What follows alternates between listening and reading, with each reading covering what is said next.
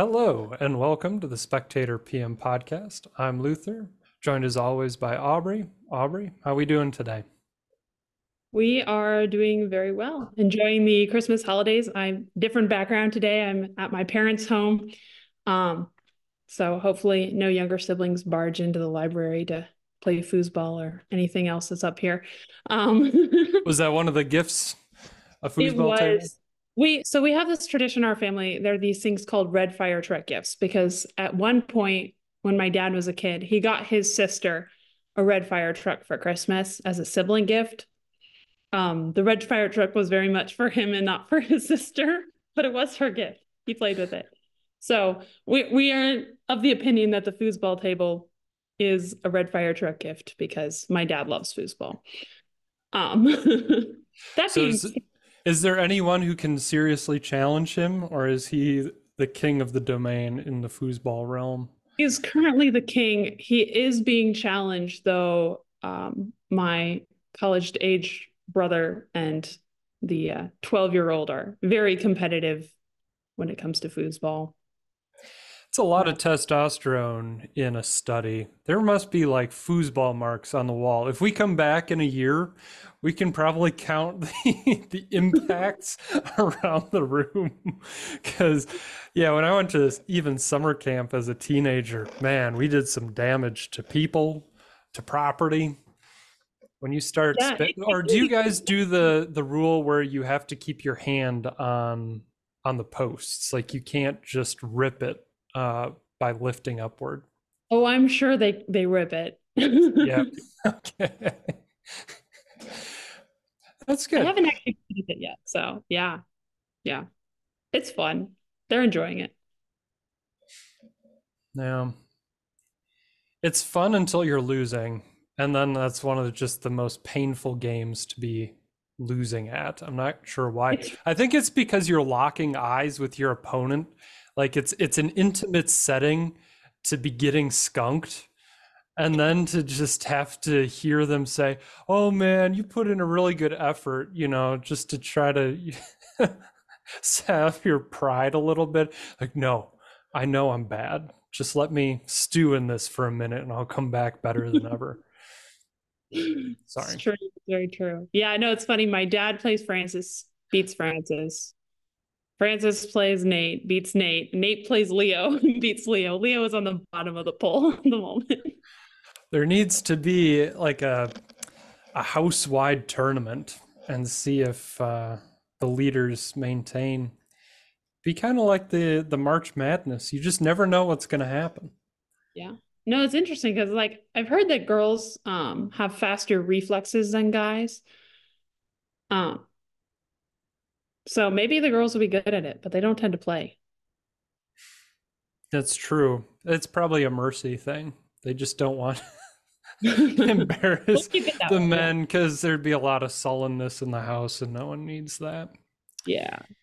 Yeah, my Christmas move is I got this sweater at Costco and we were trying to think of gifts for all the other men in the family. And I'm like, you know what? Dudes like sweaters. So later today I'm going out and getting sweaters for all the guys, in-laws, my dad, my brother, brother-in-law. All the dudes are getting sweaters and they're all going to love it. Because we're actually celebrating Christmas a few days later. It just worked out better that way. But we're all going up to the cottage, so Oh, should that's be a awesome. good time. And we'll all be cozy. Yep. And your new sweaters. Yeah. New No, sweaters. sweaters and socks. You don't appreciate them until you're a bit older, and then you're like, oh, actually, though.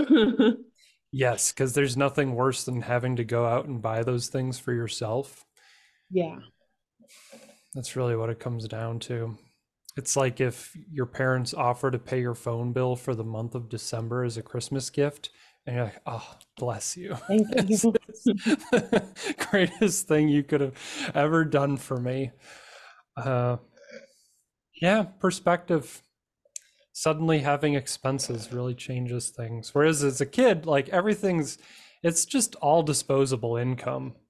Yeah. Uh, and so to have socks, you assume socks will appear anyway. So it's a net negative because that's one object you unwrapped that now isn't something you'd rather have. But I was helping my niece and nephew were in town with their mom. And so we took them to every possible playground. And I was amazed at how many playgrounds the area had. But I was never more invested in finding every single playground because they're good kids, but good mercy, they were tearing up the house. There's just something different between being married without kids and then having kids just appear in your house one day, and Yeah, you would kid proof the house. That's a the real thing. chaos that ensues and the loud noises and the things that break that you didn't think could break. Uh, it's incredible. Quite the sight to see. But it was mostly just a whole lot of fun. And of course, showering them with gifts. But, we should talk about the American Spectator a little bit. So what did you find on the site to read that got you thinking? I think this piece came out on Christmas, but James H. McGee's If Only in My Dreams, it has a longer title than that, but it was he kind of dove into the history of the I'll Be Home for Christmas song, which we all know and love, and talked about what it meant to the people who heard it when it first came out back in the 40s during the Second World War. And yeah, I really loved his approach to the song. I always love those more cultural pieces though that are like they kind of dive into the history of music and culture and how it impacted people.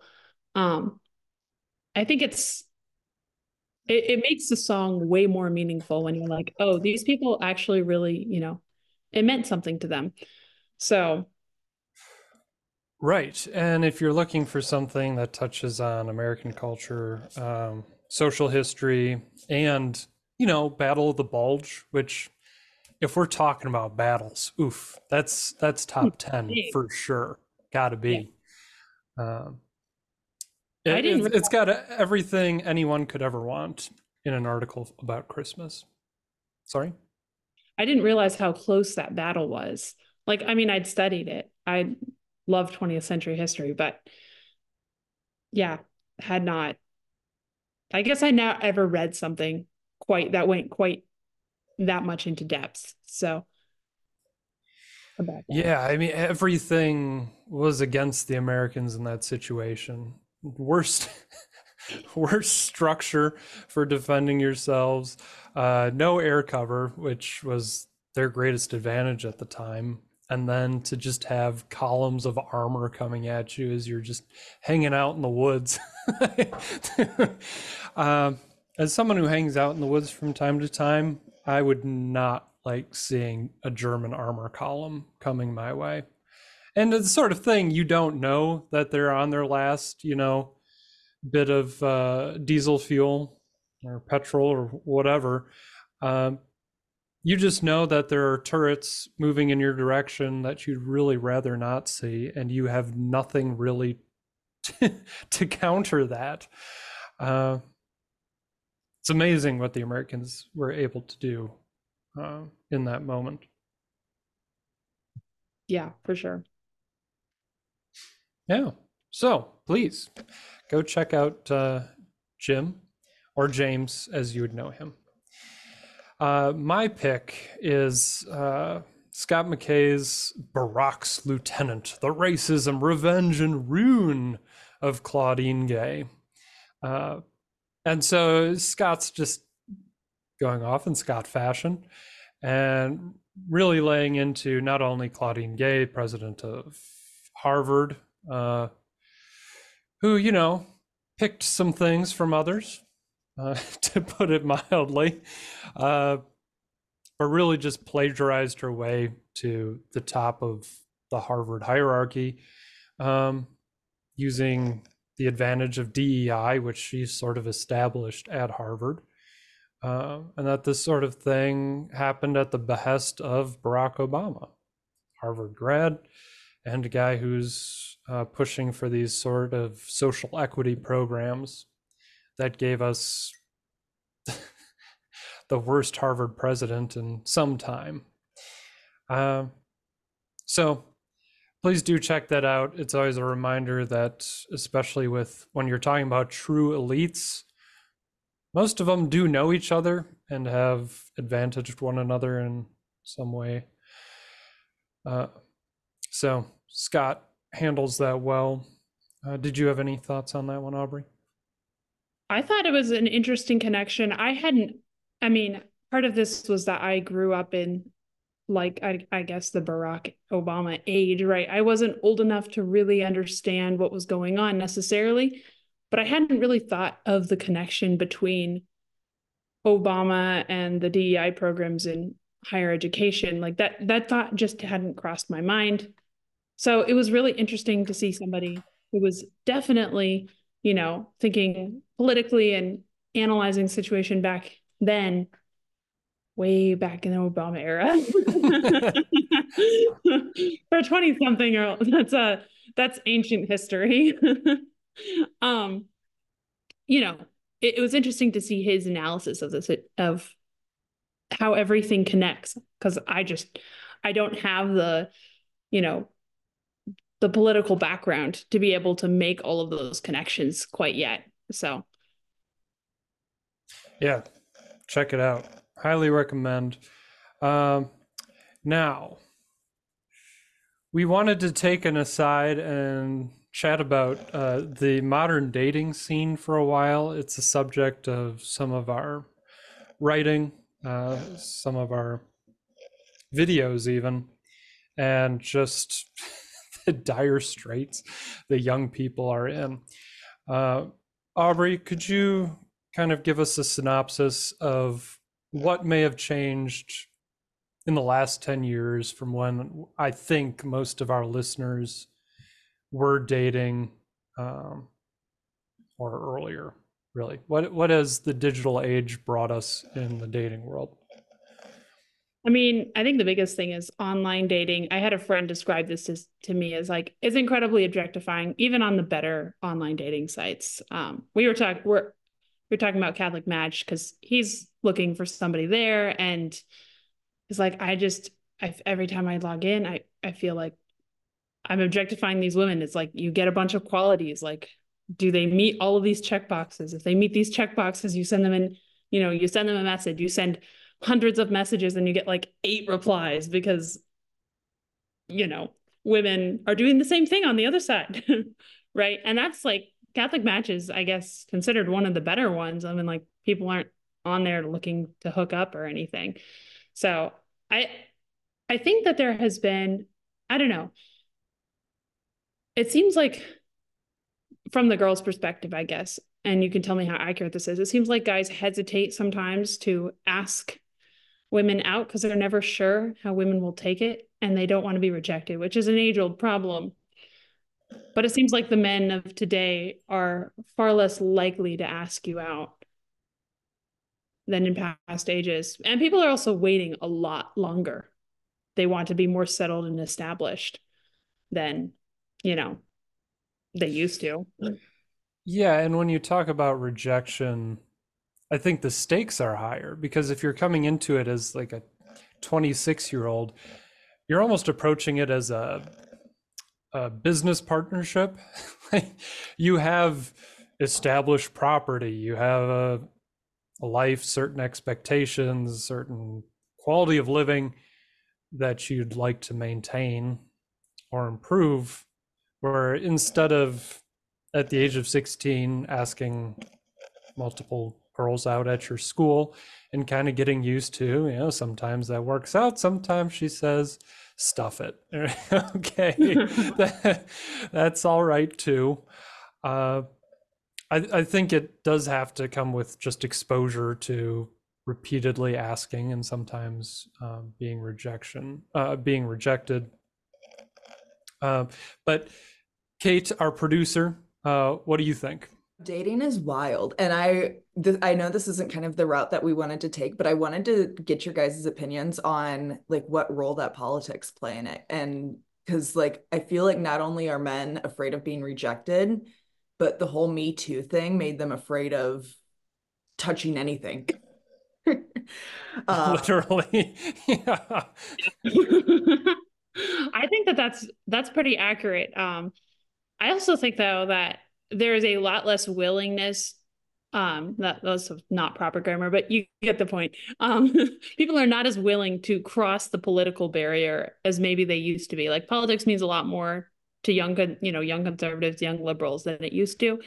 And people like a conservative man is not super willing to date a super liberal woman. Like it just doesn't tend to happen, mostly because they have different values and expectations, which is as it should be. But at the same time, like it does limit the pool quite a bit, especially if you've graduated college and you're no longer, I mean, like I went to Hillsdale, so like you're not everybody agrees at Hillsdale, but we're all basically on the same page. So that's a very different world from, living in super liberal Columbus and like people are not on the same page. Yeah, I had that issue in Iowa City where, I was pretty red for the most part, but then you get Iowa City and it's the bluest part of the state. And oh my God, it makes things so weird. And I mean, definitely more of the guys are conservative and the females are liberal. And so I like it's just such a weird mesh and I'm from a family where my mom is a Democrat and my dad's a Republican because, that long ago it wasn't as polarizing of a thing. Like I feel like it is today. And so maybe that's something that's making it even exponentially harder that like no one even really wants to talk about. Yeah, and I think politics are now attached to what we consume and where we go, in a way that in the past may not have been the case. I mean, bookstores have always kind of been a squish lib hangout, and the gun range, you're going to have more conservatives. But even when you're talking about like a 24-hour gym, there are certain kinds that those with the liberal disposition will go to, whereas the conservatives may be at the, punch the wall, plates only, we don't do machines here kind of a spot. And this even translates to like our food. Like you're conservative, you may choose your Chick-fil-A and Culver's, and if you're a lib, you're going to, I don't know where they go because I'm not one. But I assume they probably have food. I think they eat. So Probably vegan. So probably, so yeah, some vegan wrap place. But that we've been forced to politicize parts of our lives and really to hold opinions that most people don't really care about, but feel social pressure to care about. I noticed that in school. I was an older student, but that 5% of people really cared about politics, but they forced the other 90% of people who are socially active to have those same views. And it was extremely frustrating because you could see that someone wanted to go do something different, like to go shooting, but you could never say, I'm going shooting this weekend. What a lot of fun at a place like Lawrence. Yep, Iowa City's the exact same way. And like, you have to tiptoe so much. Right. And so people don't want to be where they have to tiptoe. Exactly. And so we're leaving one another. We're choosing to stay inside, keep to ourselves and our routines. And there isn't a lot of room for other people when you only deal with the public for 30 minutes a day running out to get your Walgreens or what have you. And I mean, that's where organic human interaction happens. Where you're like, oh, hey, she's pretty good looking. I should go talk to her. Doesn't happen if I'm sitting in my house all day because the only thing I see are cats and they're cool. But they're not, grown ladies to marry and have babies with. So that was a weird example, but I think that gets to the point where we try to replace meeting people in real life with these digital proxies. But you're going into a marketplace where you can't trust who you're seeing is that person. um, at all, and starting a relationship with doubt and mistrust.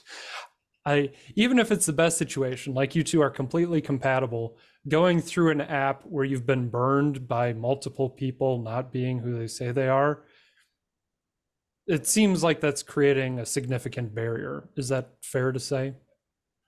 Yeah. And it's not even just about being burned, it's that when you meet somebody, you get a lot of social cues and like you get a taste for who they are, especially if you're a woman, I feel like, on the way that they interact with you in person, right? Like we pick up on the tiny little the hand gestures, tones of voice, and all of like online dating apps, it's totally devoid of that for the most part. I mean, you can do a video call, but it's not quite the same as like meeting somebody in real life and being like, oh, you're actually a sweet guy, or oh man, you are very awkward.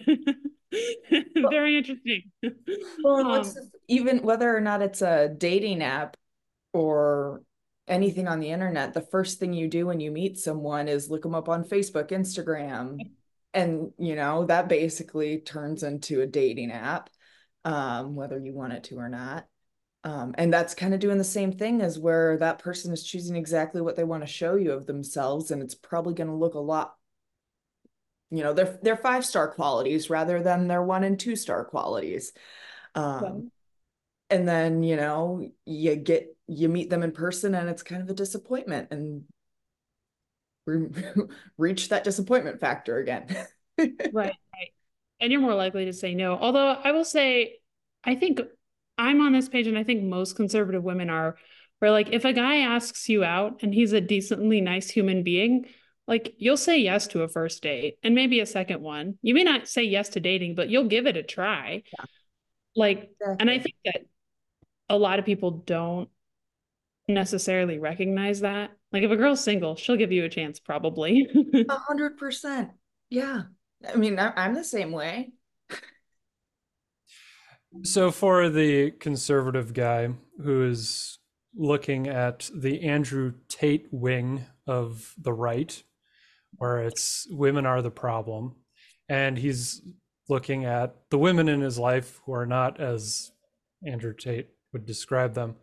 Um, for those unfamiliar with Andrew Tate, it's pretty much that women have effeminized men and that they are the reason for everything bad in the world, and that a man's job is to control women, more or less. But for a young man who is hearing that temptation while at the same time looking at the women in his life who are wonderful and loving to their husbands, hopefully, um, and saying, how do I meet a woman who is similarly respectful and wonderful and Christian? Uh, where does he go looking for those women? Because the women that this young man wishes to subjugate are those in pornography, right? And he has endless access to bimbos, airheads, women who uh, lower themselves to despicable standards for the admiration and money of men. And I think, well, we all know that's a real issue, but I think as far as knowing where to look, he knows where the bad examples are, but he may not know where the good ones are. And so where would you say to he should start searching and get out of whatever hole he's in, where he's only seeing the worst examples? So, I mean, my advice would be it probably doesn't work that well for Andrew Tate, but to like normal people, Right. like, use your network, like your friends, partners, friends. I'm not saying that always works great, but just the real people in life that like those soft connections. Maybe not the people you've known for 10 years, but I feel like kind of using the people that you do know really well to get to know people that they know sort of well, is kind of a good way to do it, because you know you have something in common with, person A. But yeah, just using real people, not using the search bar online. So I was gonna say, and Andrew Tate's who he surrounds himself, like I said, that may not really apply that greatly to him. It just kind of may lead him back to the same point. But for normal people, I feel like that can work somewhat decently. I think there are also a lot of, especially now, there seem to be a lot of like young adult communities building up, whether that's, I mean, in the Catholic world, there's like young Catholic professionals and like, hard, groups that form. And that can be a good place to start, getting involved in something like that. And at least it exposes you to people like more than, once a month or something, right? And I know that there are other similar organizations and groups within, the Protestant world as well. Like they exist. You just have to go out and, attend a talk to people, and actually try to reach across like the gender barrier, which sounds weird, but like you have to actually talk to women to no. like when you go to a social event, there cannot be a segregation. If there's a segregation, and it naturally happens, it's so funny to me whenever this happens. Yep. But like men want to talk with men and women will tend to talk to women, and they don't always like just walk over and introduce themselves to the opposite gender or whatever. It just doesn't tend to happen, which is funny to me. I also get that it's scary to walk up to a group of laughing, giggling girls and introduce yourself as the lone guy. So yeah, that is intimidating. Bring a buddy. Yeah. What I would offer to young men and young women actually is first to not suck. And by that I mean go and volunteer, get involved in stuff where you are acting alongside other young people. That could even be, volunteering for a Sunday school or Awana or what have you, where you're showing your positive qualities and you are giving to the church, an organization of your time, where others can observe. Because even if you're not working alongside beautiful young woman, you may be working alongside her aunt as you're helping with the babies on Sunday mornings. And she may say, hey, there's this wonderful young man at church who's doing this.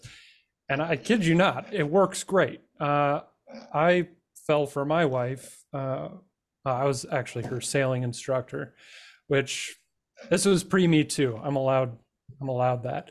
But I had a painful breakup in the spring, and I entered the summer saying, I am going to find a girl who will date me. And so with that in mind, and you have to be really purposeful about it. Like you generally don't fall into these things. You say to yourself, I'm going to make this happen, and then look for opportunities and take advantage of them. In this case, there were two girls in the area, both a year younger than me, and both lovely. One was dark-haired, one was blonde. Didn't matter to me. Pretty girls are pretty girls. But in the course of the class, I watched both of them, and one was an absolute trike towards her little sister, just mean, nasty.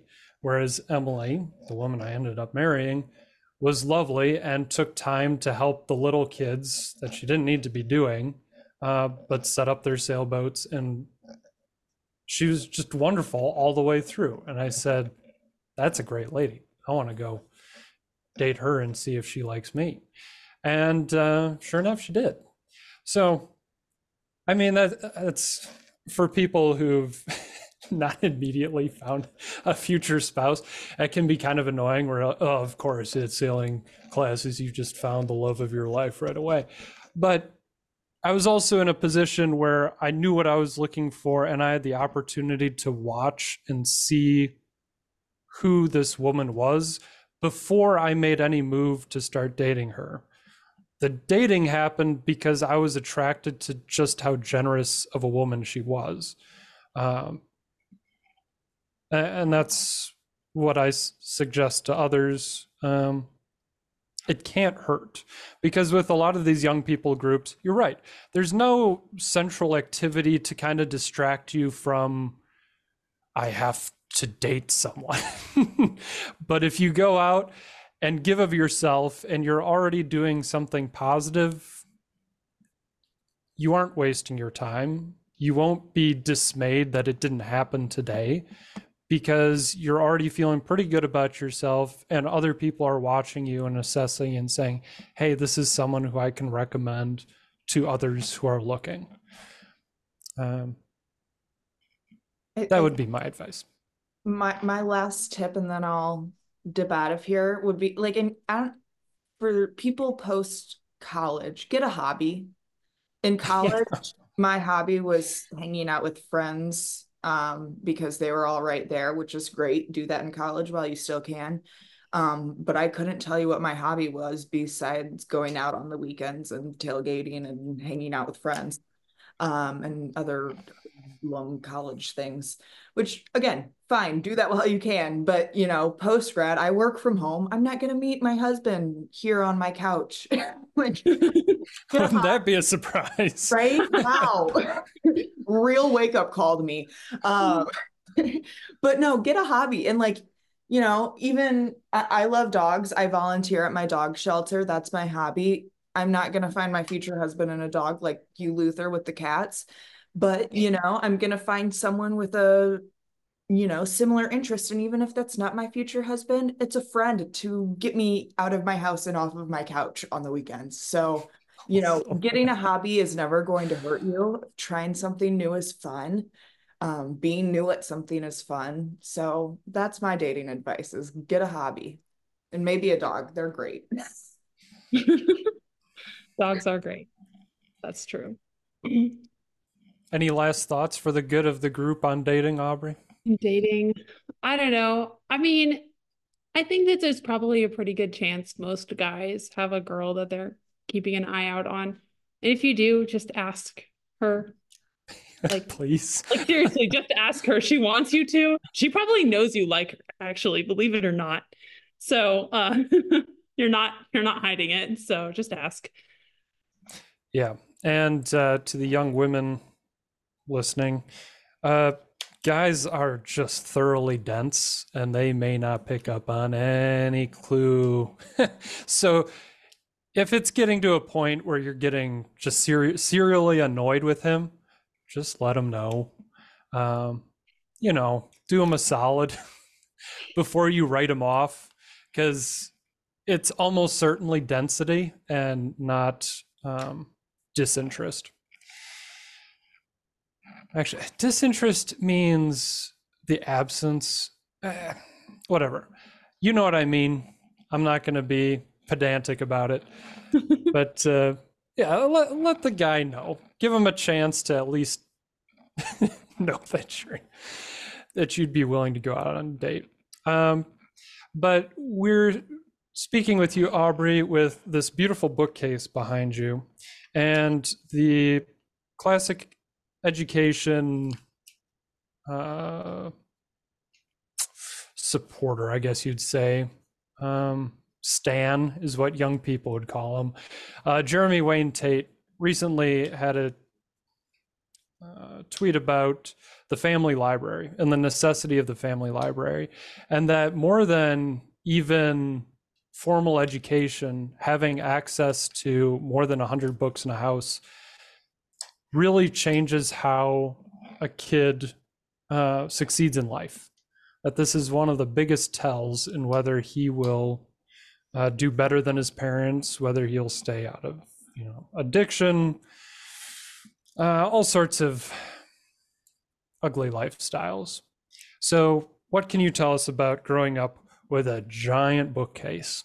I mean, I loved it. I was totally a bookworm. I think I taught myself how to read. We got halfway through like the 100 easy lessons to teach your kid how to read, maybe 25 lessons in. And I was like, this is boring, Mom. I'm going to go read Lion, the Witch, and the Wardrobe. See you later. And my mom was like, okay, sure. That was easy.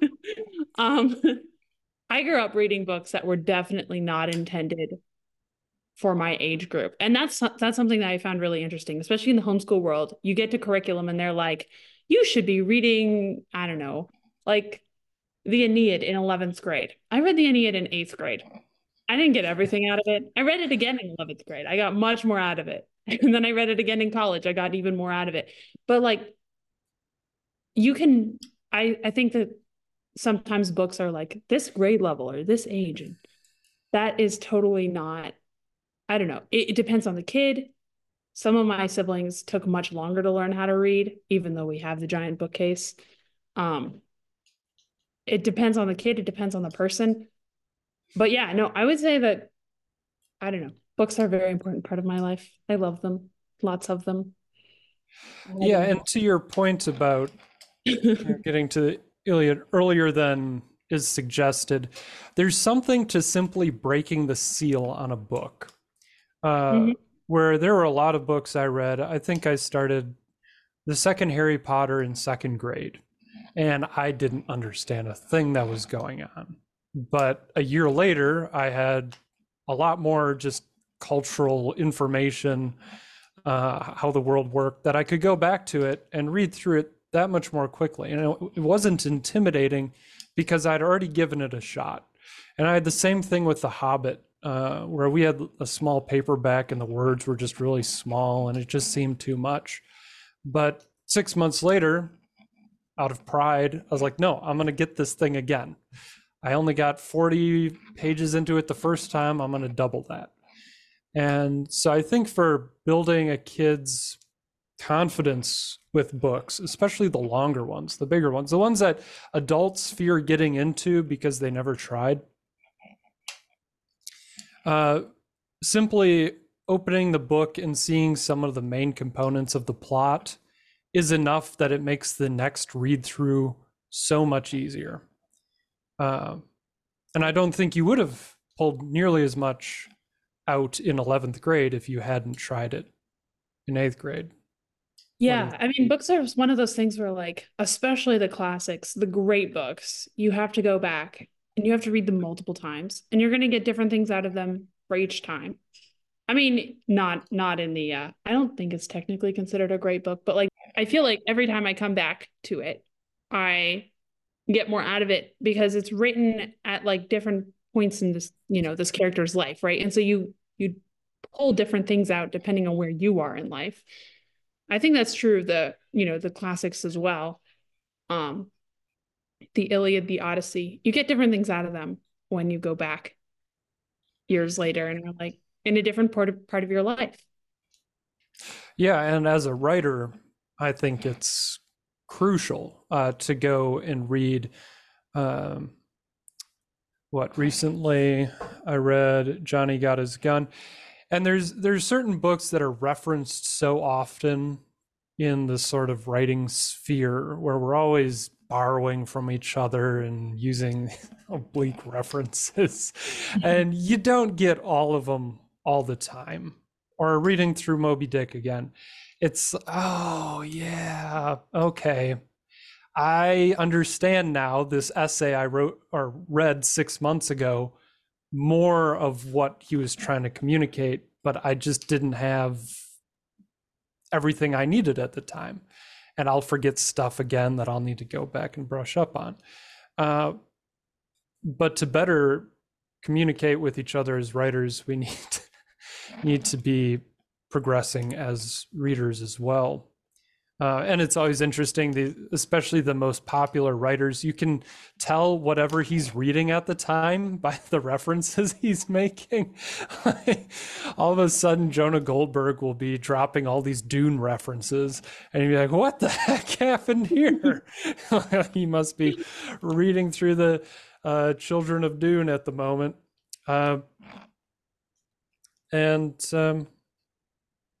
So it never really stops. But I think as adults, we forget, like I remember the top shelf. My parents had these books, usually the hardcovers, that, were more advanced, but also had, more adult themes in them. But there was a time where I could ask my mom, hey, may I get such and such a book? Uncle Tom's Cabin. And she'd be like, yeah. And we'd maybe talk about it for a bit, but then I was free to go and do that thing. And, just that glow of pride, of success, having made it far enough that your parents trust you with the advanced novels as a reader, as a thinker. I don't think it can be overestimated how important that is for kids to get that approval and sort of enter the world of adults, not all in one go, but a word at a time, to put it mawkishly. But it's true. That's how you read. My parents didn't grow up reading as much as I did. And so my introduction into the world of literature was relatively, it was unguided for the most part. Like I just kind of read whatever I felt like on our bookshelves. And they have done an excellent job curating the bookshelves.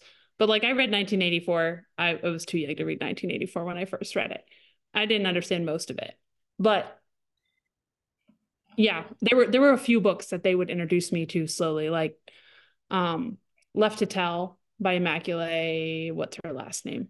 This is a story about the Rwandan genocide and her experience. That one was one that my mom was carefully curated. We talked about it multiple times as I read it. But most of the books that I read on my own. I didn't have a conversation about them. I just discovered a whole new world on my own. And my guide was books, which is great. So like, I feel like sometimes, especially in conservative circles, there's this emphasis on like, and not censorship, that's the wrong word, but like curating what your child is reading. And it's important to some extent, but to some extent, like you have to give them the liberty to explore the great books, and they will do it on their own. I mean, the stories are good enough on their own. Yeah. If I may use a Winnie the Pooh reference, I think about a child's literature diet, sort of like the 100 Acre Woods, right? Where there are some real wild elements, some briar patches, some ugly stuff. Like we had, I think it was The King Must Die, which had some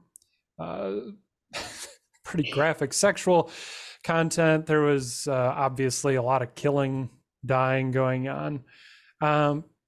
But all of these things were within the purview of increasing my knowledge of the world while not introducing ideas that are contrary to what my parents ultimately wanted me to know and to hold.